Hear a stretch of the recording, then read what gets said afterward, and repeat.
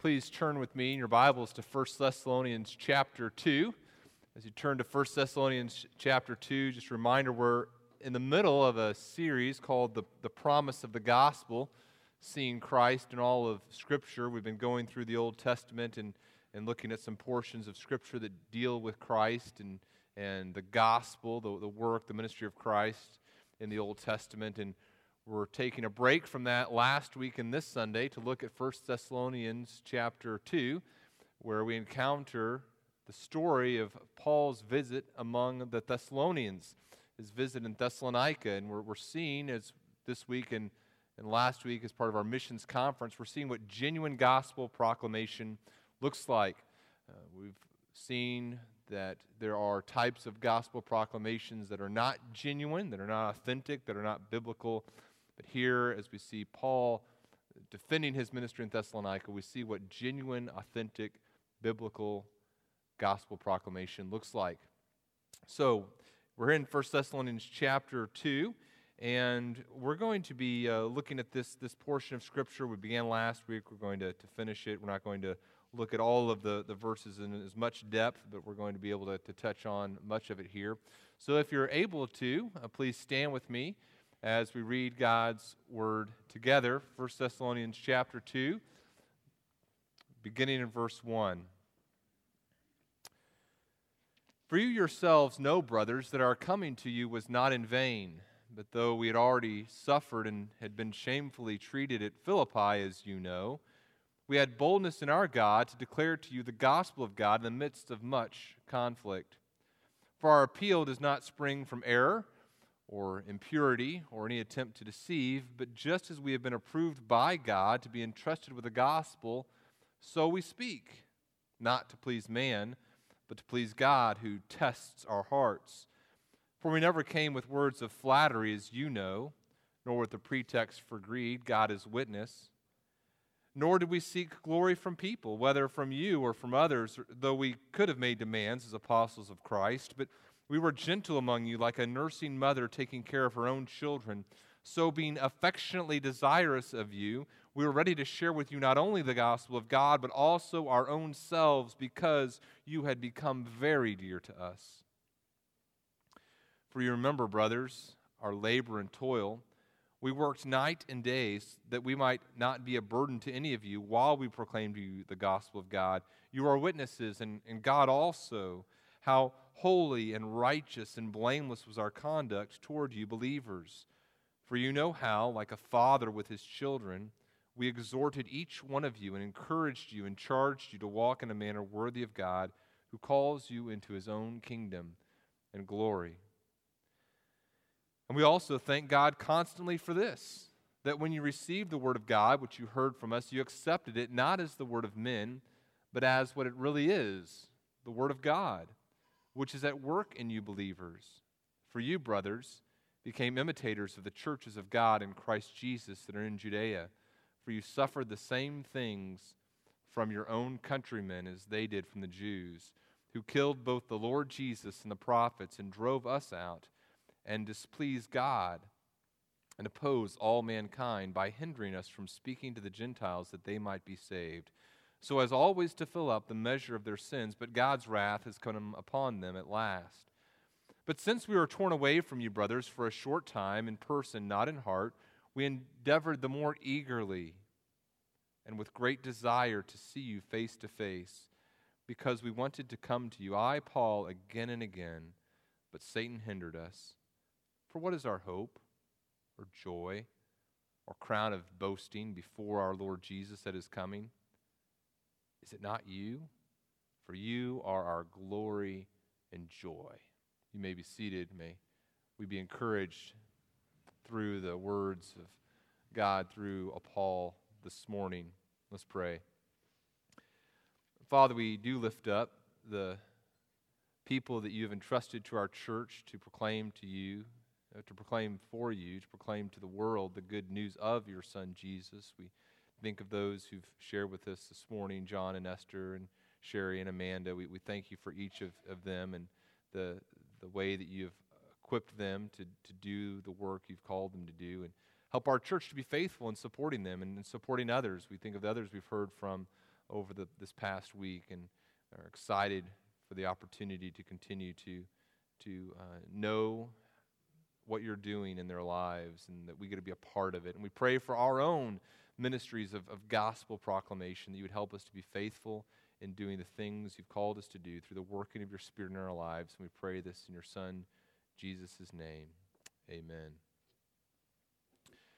Well, we're here in 1 Thessalonians chapter 2, and we're seeing what genuine gospel proclamation ministry looks like. What it looks like to be a faithful proclaimer of the good news of Jesus Christ. And we see that these things, these characteristics of a genuine gospel proclaimer are things that do not come naturally. There are many who engage in gospel proclamation ministry for wrong motives, for wrong reasons, and in wrong ways. The world of fiction is full of examples of men and women who engage in pastoral or evangelistic ministry for wrong reasons, for hypocritical reasons. In the late 1920s, Sinclair Lewis published a book called Elmer Gantry, and the main character, Elmer, was a hypocritical evangelist and pastor. He proclaimed that he was trying to share the good news of Jesus, but in reality, he was in it for the fame, for the prestige, for the money. He was a hypocrite. He was a gambler, a womanizer, an alcoholic, but all in the guise of trying to be a proclaimer of the gospel. And Elmer Gantry scandalized America in the late 1920s. Unfortunately, so many of the characteristics of Elmer Gantry are not just fictitious. As we think about the world in which we live in today, we see real-life examples of Elmer Gantrys. I was reading a report just on Friday about a celebrity who is in prison right now, who claims to have found the Lord Jesus, and of course we would hope that is true, but at the same time, he's kind of, there are rumors that he's going to begin, once he's released from prison, begin an evangelistic crusade and, be going different places and looks like making a lot of money off of his conversion. And I don't know the state of his heart or what his intentions are, but I know that the world looks at that, I think, with a rightly skeptical eye, because there are so many who stand to gain financially from the proclamation of the gospel, so many who are engaged in gospel proclamation ministry for the wrong reasons. And God in His Word tells us to watch out, to be careful, to examine the ministries of those who would claim to be proclaimers of the gospel.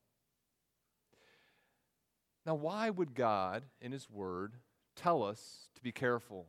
Why would He tell us to examine the motives of those, examine the actions of those who engage in gospel-proclaiming ministries, to examine mission agencies and churches? And why wouldn't He just say, hey, you know what, everybody just kind of get along and don't worry about things? Why would He call us to carefully examine our ministries and other ministries? I think there's a few reasons. One reason that I believe God has us do so is that He would not desire for us to be supporting ministries that are going to ultimately be exposed as hypocritical.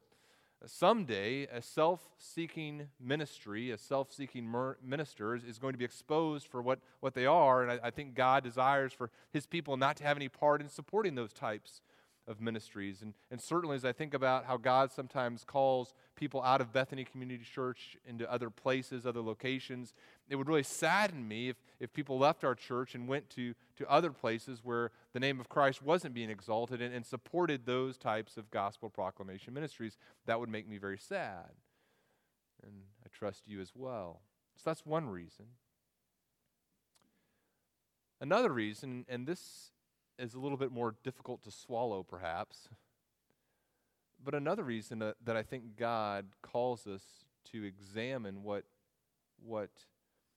inauthentic gospel proclamation ministry looks like, another reason is because I think God wants us to examine ourselves and to make sure that we don't become inauthentic proclaimers of the gospel.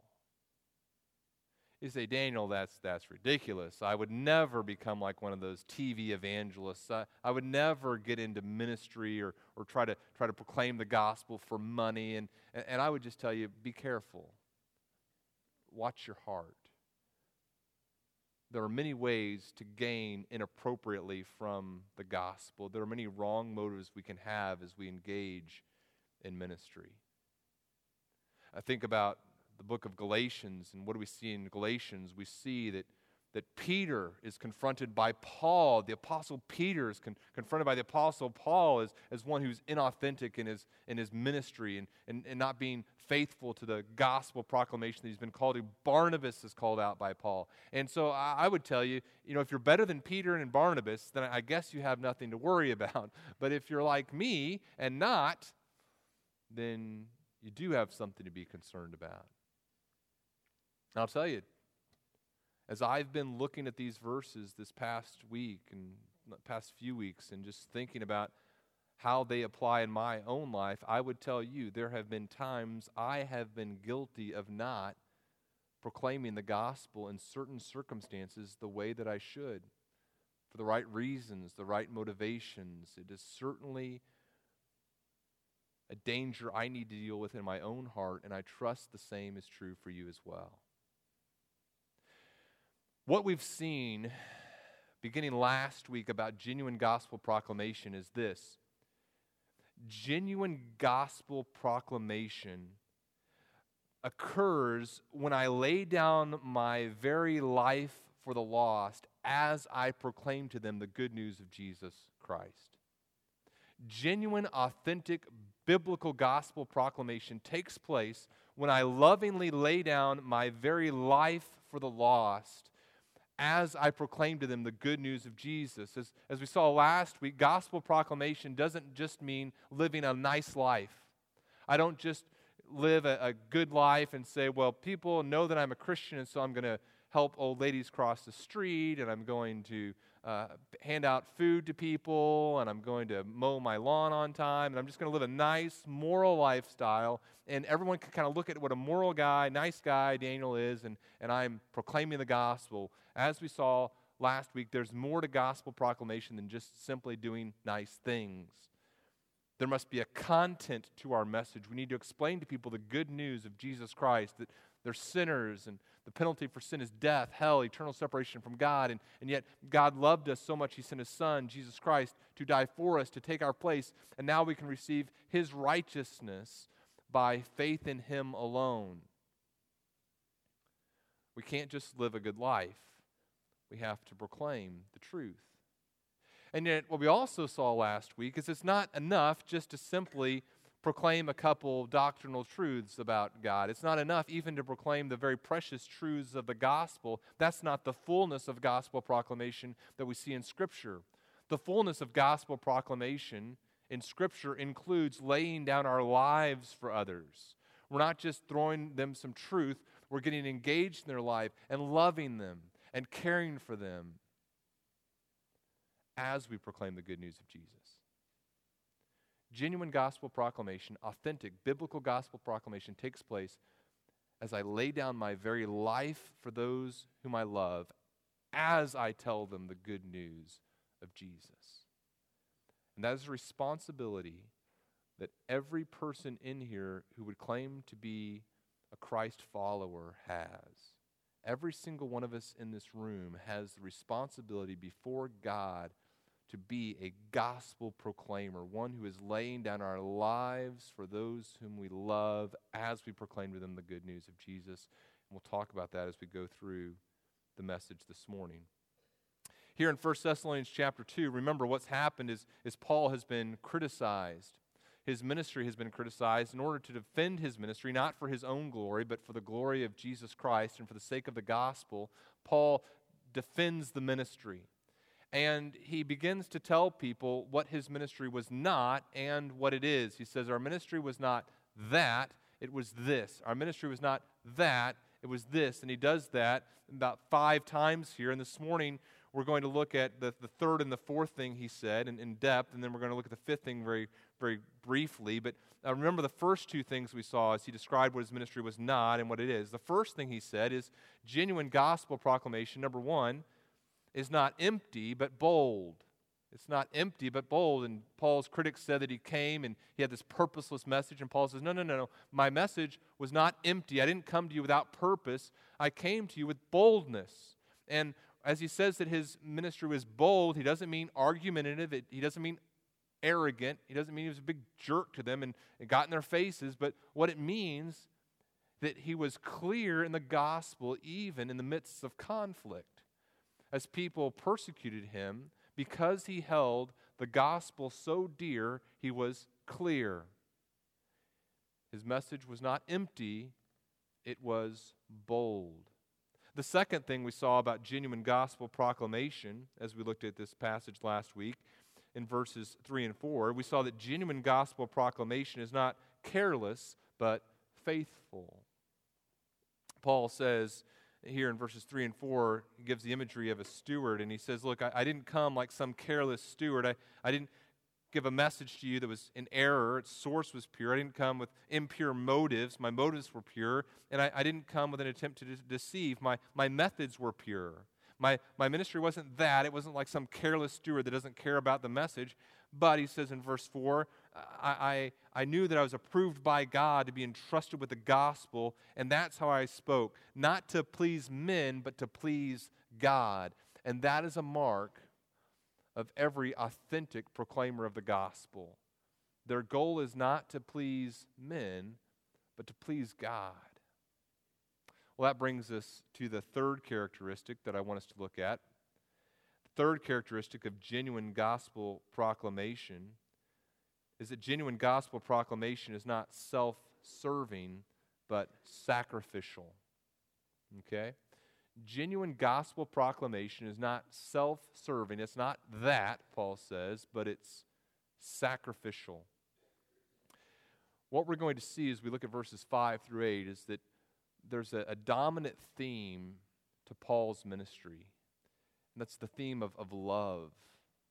And all biblical love manifests itself by sacrificial behavior. And Paul is going to say, because I loved you so much, I wasn't seeking my own, but I was sacrificial. Look at how he describes what his ministry was not in verses 5 and 6. And as you look at these verses, you're going to see that he gives three characteristics of a self-serving ministry. Okay? Look at this very carefully with me. The first characteristic of a self-serving ministry that we see in verse 5 is a ministry that comes with flattery. He says, we never came with words of flattery, as you know. Now, flattery is something that we engage in order to ingratiate ourselves to someone else. You know, I want Mike to like me, and so I tell him how nice he's looking. I mean, you do look nice this morning, Mike. But I do it in a flattering way. I'm complimenting. I want people to like me, and so I just constantly I'm telling them things about themselves to make them think highly of me. And a person who's a flatterer, Scripture tells us, is a liar. The book of Job, we read in verse 21 of chapter 32, I will not show partiality to any man or use flattery toward any person. Psalm 5:9, the psalmist says, there's no truth in their mouth. Their inmost self is destruction. Their throat is an open grave. They flatter with their tongue. Psalm 12:2, everyone utters lies to his neighbor with flattering lips and a double heart they speak. There's this lying lips. They flatter. They say nice things in order to get people to think well of them. There's this character in Pride and Prejudice, the buffoon clergyman, Mr. Collins, and there's this scene in the novel where Mr. Collins is sitting at dinner table, and just to kind of illustrate just how ridiculous his flattery is, he says, as he's having dinner, he says, in all my years, I don't recall having seen such an exemplary vegetable. When I think of, when someone says kind of a ridiculous compliment, and I think, that's an exemplary vegetable. You know, it's just silliness, right? Paul says, guys, we all know I'm not a flatterer, right? And I can just imagine the people in Thessalonica hearing that letter read and hearing Paul say, Now, you guys know I'm not a flatterer, and them kind of doing this flashback. Yeah, that guy is not a flatterer. I mean, you think about the things Paul tells people. In his letters, we see examples of things that he says hard things. Romans 1, he talks about how he's not ashamed of the gospel. In the next 2 chapters, everybody's a sinner, and he just lets them have it. 1 Corinthians 1, he talks about, hey, you guys remember, you guys weren't that smart, and you weren't that rich, and you weren't that noble. He just tells them. Ephesians 2, he talks about, you guys were a bunch of dead corpses before the gospel. Paul's besetting sin doesn't seem to be flattery, right? Now, he's gentle sometimes, more gentle in person sometimes, he says, than in letters, but I think we still could say, Paul was not a flatterer. And I think it's kind of funny where he says, as you know, I didn't come with words of flattery. And they remember the gospel, like, flattery was not Paul's issue.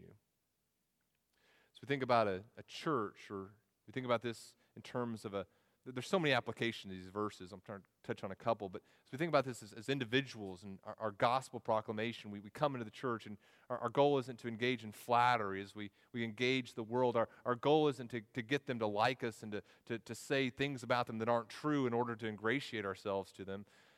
As leaders in a church or in a ministry or missionaries, our goal isn't to get people to like us because we tell them things about themselves that aren't true.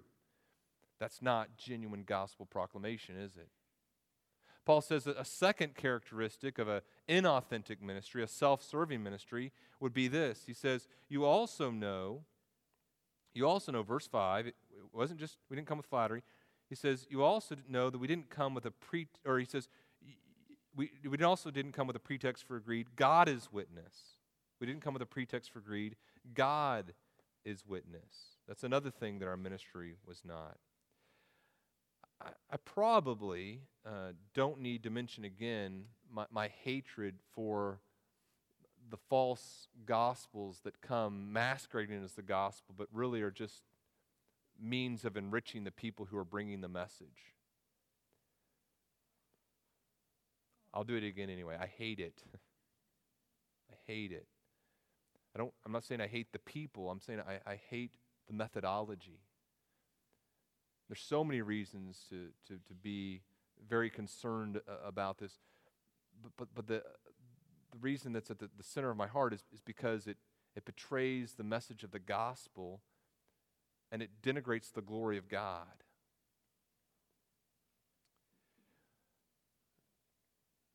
A missions ministry, a church, an individual is going to have, if they're interested in genuinely proclaiming the gospel, is going to have means in place to protect them, to make sure that no one can accuse them of being greedy as they engage in ministry.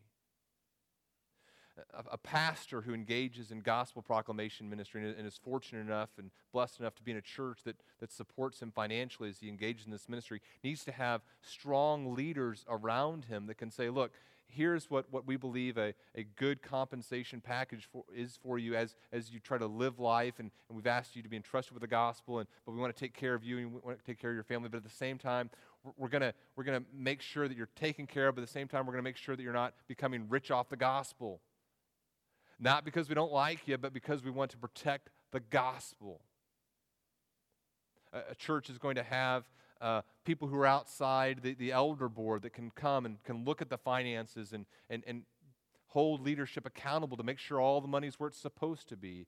A church that's practicing this principle is going to be, and avoiding looking greedy, is going to have very open communication with its family and say, look, there are questions that people want to ask. Come, please ask them. We want to be accountable. We want this because, not because we want it to look good and look how great we are and we're so financially accountable and aren't we wonderful. But no. We don't want to betray the gospel. We don't want to make God look bad by our behavior. Paul says, my ministry wasn't self-serving. I wasn't a big flatterer. God knows that I didn't come for greedy reasons. And the third thing we see here in verse 6, he says, you also know that we didn't seek glory from people, whether you guys or others. even though we are apostles. We could have.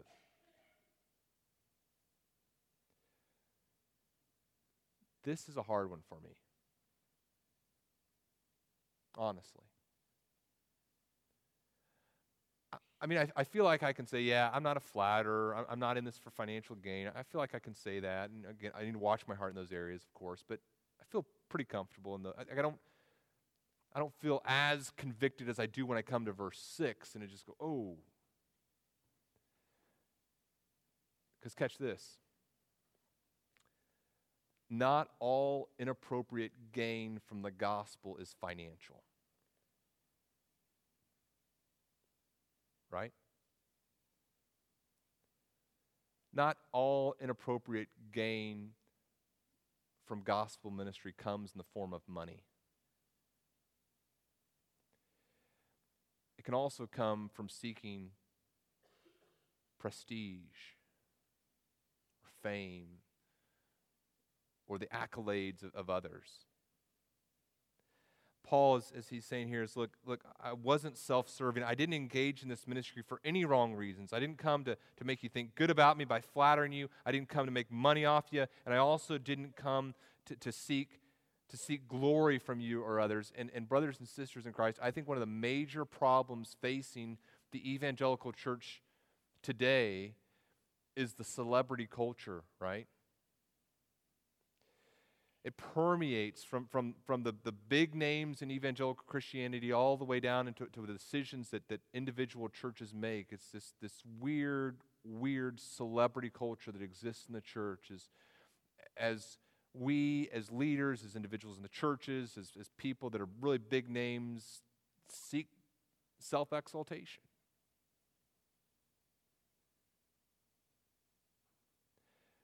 Very few people are immune from the lure that comes from inappropriate gain from gospel ministry. I was talking to someone recently when they're talking about a book that they're going to publish, and they're talking about all these people they were so desperately trying to get to endorse their book, and they mentioned one name, and I'm like, why in the world are you trying to get that person to endorse your book? That person believes things that are very contrary to what you believe about the purpose of life. And what in the world are you thinking? The person said, well, they're a name. I said, do you see how sick this is? How sick this whole celebrity culture and endorsers and all this, I mean, it's problematic, I think. By contrast, I remember back to when I was a new student at Moody Bible Institute, going to get my MDiv on my first day of class, and I'm kind of scared, this little boy in Chicago. And I go and I sit down in the cafeteria before any of the classes begin, and I sit down by myself at the table, and this guy sits down next to me. And he's wearing a nice suit, and he just begins asking me questions about myself. And I was just so impressed that a person would come and sit down to a guy sitting by, and ask him all these questions, and just one of the most gracious people I'd ever met. And I said, yeah, what's your name? Or we introduced himself. I said, I was Daniel. He goes, my name's Joe, and goes on and talks to myself. Well, he gets up and leaves after, and a couple people come and sit down with me, and they said, wow, do you know him? I said, no. Who is that guy? He goes, that's the president of the seminary. That's Joe Stoll. Oh, yeah, I know him. Yeah, I know him. Yeah. Had no clue, Had no clue that I just sat down and had lunch with the president of the seminary.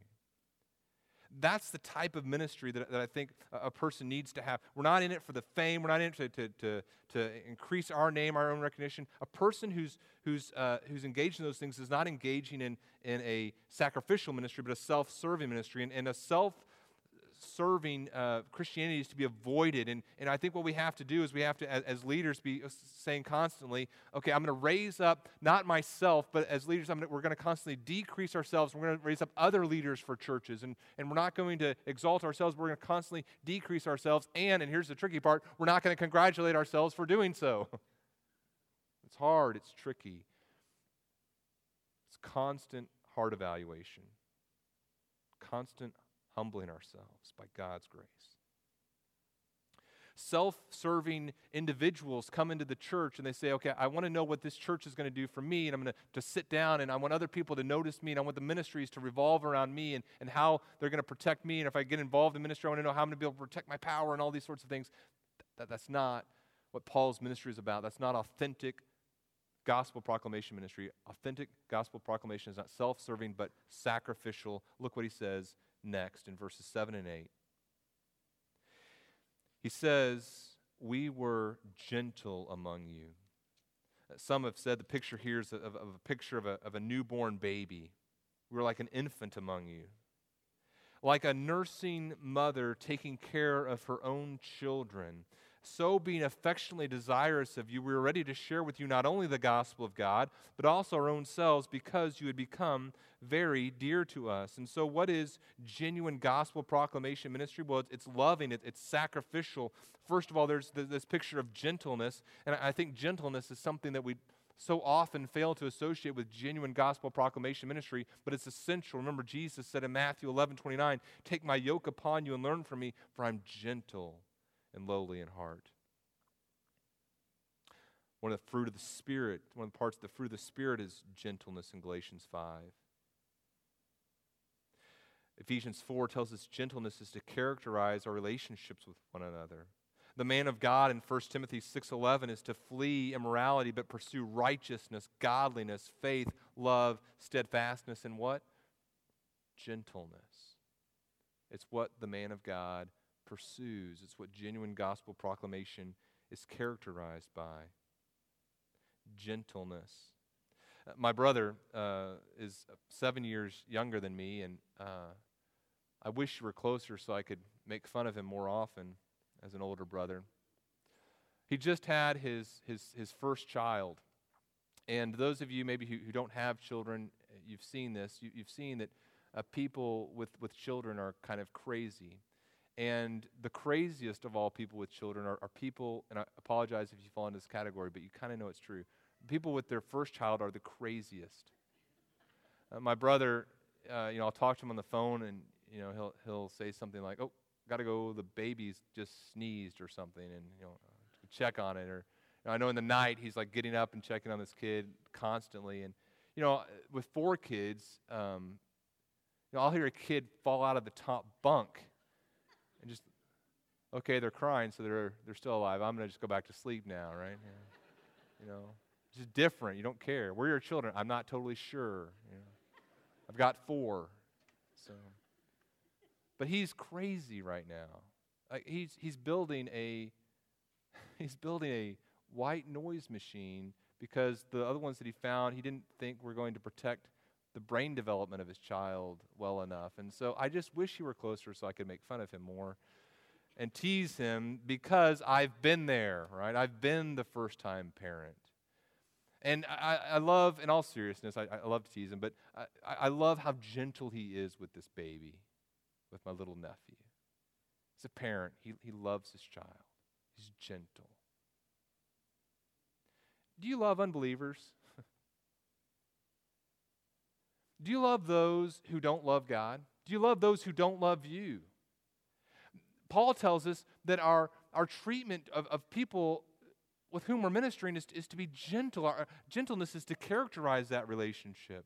And I love what else he says as he describes this. He says, and I love verse 8. If you're going to memorize a verse on how to proclaim the gospel, memorize verse 8. Because we are so desirous of you, it's this double word, affectionately desirous of you in the ESV, we are ready to share with you not only the gospel of God. We knew we needed to communicate the good news of Jesus Christ, but that's not all we communicated. We also laid down our own selves. Why? Because you become very dear to us. Last weekend, Tony Moretta, speaking at the Orphan Care Conference, talked about something called countercultural hospitality. We live in a culture in which we're very consumed with ourselves and with our own things that we have. Our house is ours, our car is ours, our money is ours. And Tony exhorted us to practice countercultural hospitality, to understand that God has given us a home, not just to exist for ourselves, but to invite others into. It's countercultural.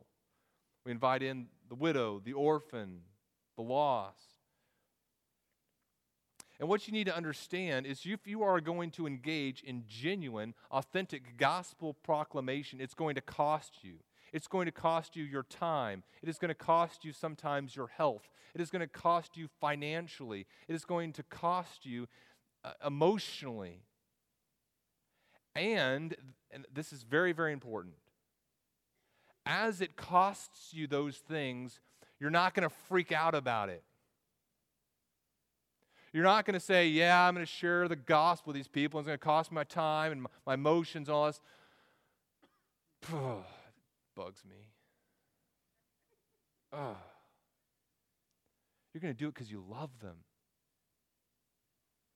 You know, whenever your children wake up in the morning, you don't remind them, you guys are really expensive. You have no idea what you're costing me. You may mention it occasionally, but for corrective reasons, not because you're presenting them a bill. You know, when my children wake up and I'm seeing them, I spend time with them, and I'm seeing them doing an activity that costs me some money or something, I'm not seeing little dollar signs, right? I'm seeing children whom I love who are dear to me. And I want to pour out my life to them, and I want good things to happen to them. I want them to walk with the Lord. And here's how it is in relationship to the people in Thessalonica and Paul. He says, you're dear to me. And I poured out my own life, and I wasn't begrudging. I'm like, oh, these guys, these people in Thessalonica, they take so much out of me. He's like, I love you. I love you. You're dear to me. If you do not love the people to whom you are ministering, you're not proclaiming the gospel as God has called you to. Genuine gospel proclamation is not self-serving, but sacrificial. Here's a fourth characteristic then. Genuine gospel proclamation is not passive, but industrious. It's not passive, but it's industrious. Verse 9, Paul says, look, brothers, you remember our labor and toil. Now, there's a little bit of a different structure here than there was in the first three characteristics, but the idea is the same. He's still saying not that, but this. And it's not passive, it's not lazy, but it's industrious. He says, you remember our labor and toil. We work night and day that we might not be a burden to you while we proclaim to you the gospel of God. Your witnesses, God too, how holy and righteous and blameless was our conduct toward you believers. Now, there's two aspects of this ministry that he's calling their attention to. First of all, he's saying, you know we weren't lazy in a physical sense. You know we didn't just come to Thessalonica and lay back and say, well, we're going to let you guys kind of provide for us, and because we're so nice, we'll proclaim to you the gospel of God. No, he engages in ministry. He works hard, and there's a physical aspect to his labor. It costs him physically. He and Silas, as they engage in this ministry. Let me share with you a couple thoughts about verse 9 and physical labor and ministry. Sometimes people have come to this verse and they say, well, maybe as a person's a missionary or a pastor, that's how everyone, maybe they shouldn't be supported financially. Maybe every pastor or missionary or person engaged in ministry should work night and day. Let me share with you a couple of thoughts about this and about how it relates to how we who are givers and we who are receivers of God's gifts understand this whole process. Number one, as I think about verse 9, understand this. The gospel is the ultimate priority. Okay? The gospel is the ultimate priority. Whatever we do, we're doing in order to make sure the gospel is not maligned, is not spoken ill about, and we're making sure that whatever we're doing is able to proclaim the gospel to its fullness. And so the gospel of Jesus Christ is our ultimate goal. Whether we're giving or receiving or not receiving, the gospel's the goal. The second thought I would have here about verse 9 is this. Sometimes, because the gospel is the ultimate goal, sometimes this means we refuse to receive gifts from those to whom we are ministering. Because the gospel is our ultimate ministry, there are times, or our ultimate goal, there are times in our ministry when we refuse to receive from those to whom we're ministering. For example, if this were earlier in the morning, I could tell you, if you're a first-time visitor, if this is not your church home, we don't ask you to give financially to this ministry. Some of you are thinking, why didn't you say that earlier when the plate was coming around? But our goal is not to receive from those to whom we're ministering, who aren't part of our church family. Our goal is to give. Whenever we send a missionary to a new place, our goal isn't for the people who are in that place to be supporting their ministry. The goal is that we would be supporting that ministry, not the people to whom they're ministering at that point.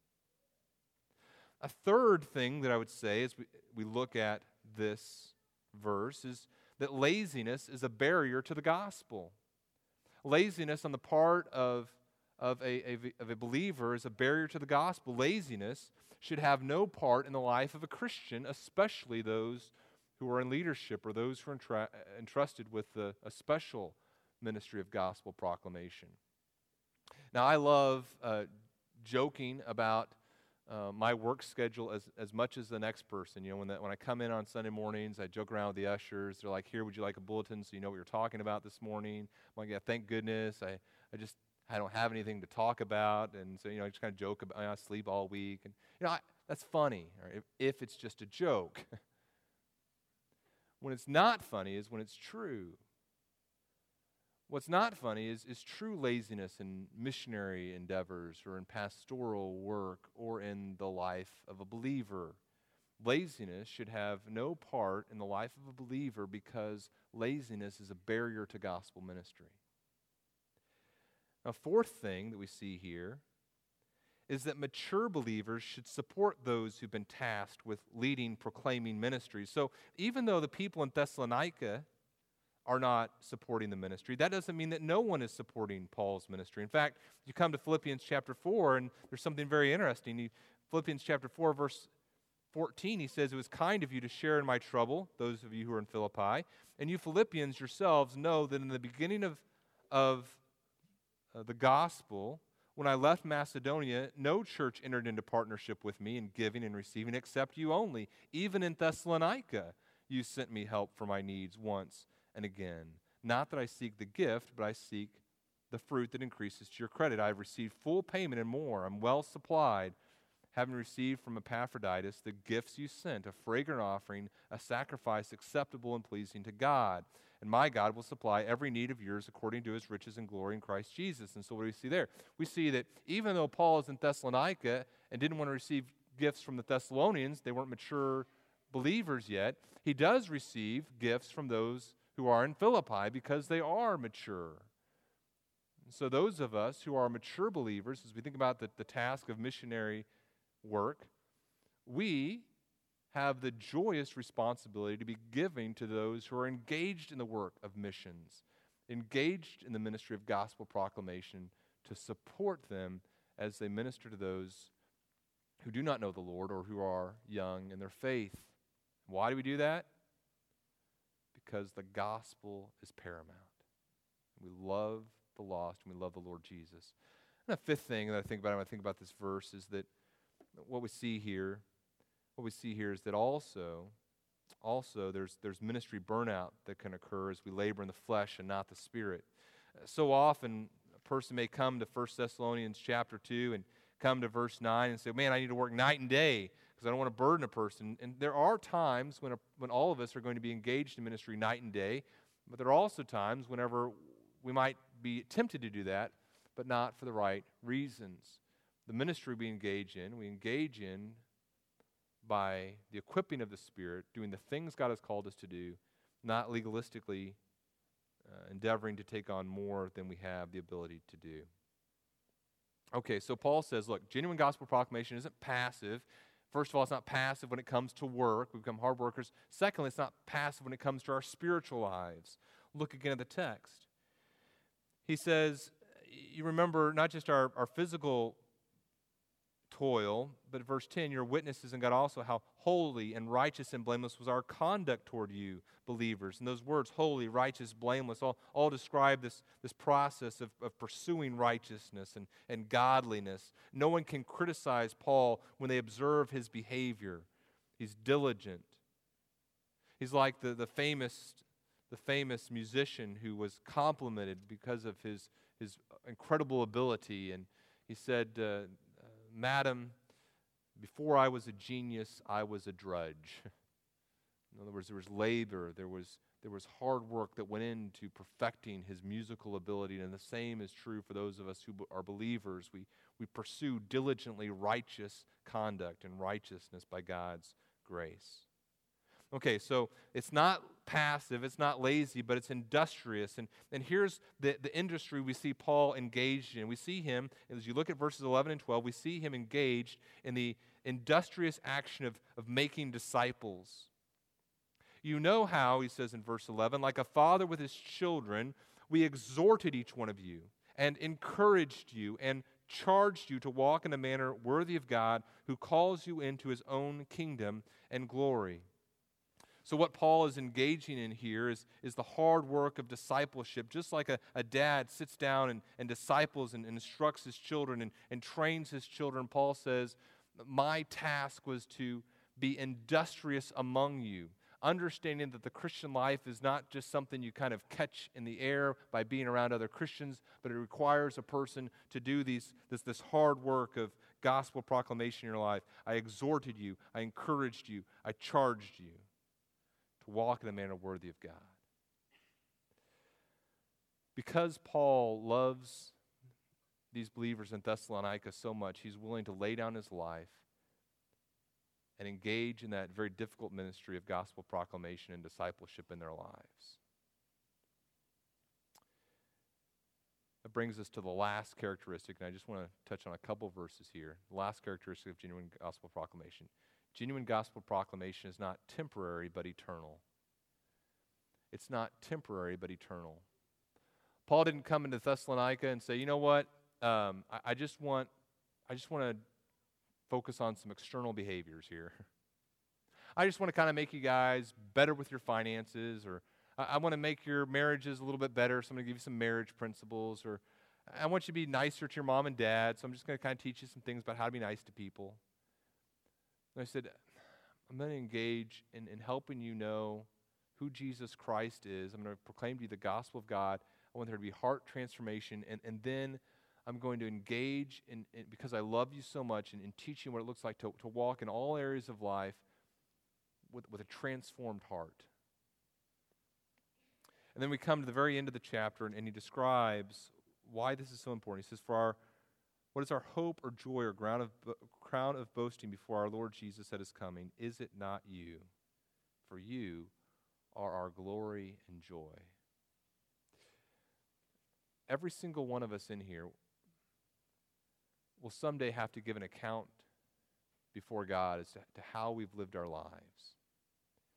And we know that we are saved by God's grace alone as we place our faith in Jesus Christ alone for our salvation. That's all that we cannot work to earn our salvation. That's all we must do is to trust upon Christ on the basis of his finished work on the cross. That's all we must do to be saved. But the genuine believer is going to have a desire to rejoice at Christ's return. And the believer must understand this. A crucial part of rejoicing at Christ's return means that we've understood that we have this ministry of gospel proclamation. I've been called by God, charged by God, not to just live the Christian life by myself, not just to come in the doors of this theater and sit down and then leave and then come back next week. But I've been called by God to be engaged in gospel proclamation. That means not just living nice around you. It means not just throwing some truth at you. It means that I lay down my life for others because I love them so much as I proclaim to them the gospel of Jesus Christ. That must be true of my life. It must be true of yours as well. If you are going to rejoice at Christ's return, understanding that you have invested your life in things that have eternal value, not just temporary value. Let's pray. Father, thank you for the good news of your Son, Jesus. Thank you for the life that we have in him. We pray that we be faithful to live according to that. We thank you for those men and women you've given to our church to be charged with the task of proclaiming your gospel to others. Help them to continue to be faithful in that task. We pray this in your Son, Jesus' name. Amen.